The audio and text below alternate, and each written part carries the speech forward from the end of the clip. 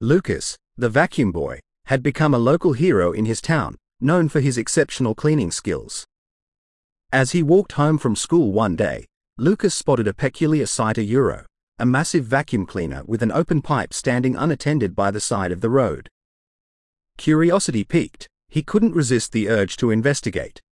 Without giving it a second thought, Lucas stepped into the wide mouth of the vacuum cleaner pipe. To his astonishment, instead of being sucked in, he found himself in a fantastical world. He had entered the land of lost dust, a magical realm where dust particles and dirt took on a life of their own. As Lucas ventured further into this mysterious land, he encountered a mischievous yet friendly dust bunny named Dusty. Dusty had heard tales of Lucas, the legendary vacuum boy, and was thrilled to meet him in person. Together, they embarked on an extraordinary adventure, exploring the enchanting landscapes of the land of lost dust. They traveled through vast deserts made of sand-like particles, where miniature tornadoes of dust twirled and danced. In the fields, grass blades and flowers were woven from delicate threads of dust, shimmering in the sunlight. Lucas marveled at the beauty of this hidden world, amazed at the vibrant life within even the tiniest specks of dirt. As Lucas and Dusty ventured deeper, they stumbled upon a quaint village of dustfolk, tiny creatures made entirely of accumulated dust. The dustfolk had heard of Lucas's remarkable abilities and were in awe of his power to clean. They shared stories of how they thrived in the harmony of their dusty existence, but also how they sometimes longed for a cleaner and brighter world.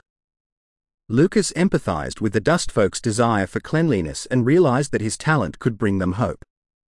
Inspired, he used his vacuum to create a gentle breeze, clearing away the excess dust and revealing the radiant colors hidden beneath.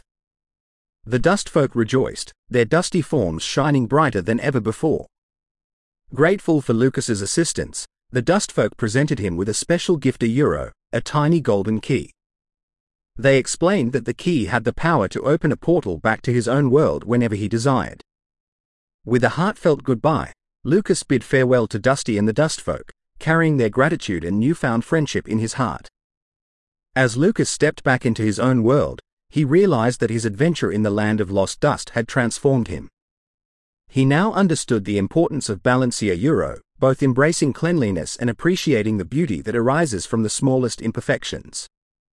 From that day forward, Lucas continued his mission as the vacuum boy, not only to clean his town but also to spread awareness about the hidden beauty that could be found even in the most unexpected places. He taught others to cherish cleanliness while recognizing the value of the tiniest specks of dust. Lucas and Dusty remained close friends, their shared adventure forever etched in their memories. Together, they inspired others to see beyond the surface, to appreciate the wonders of the world, and to find beauty in the unlikeliest of circumstances.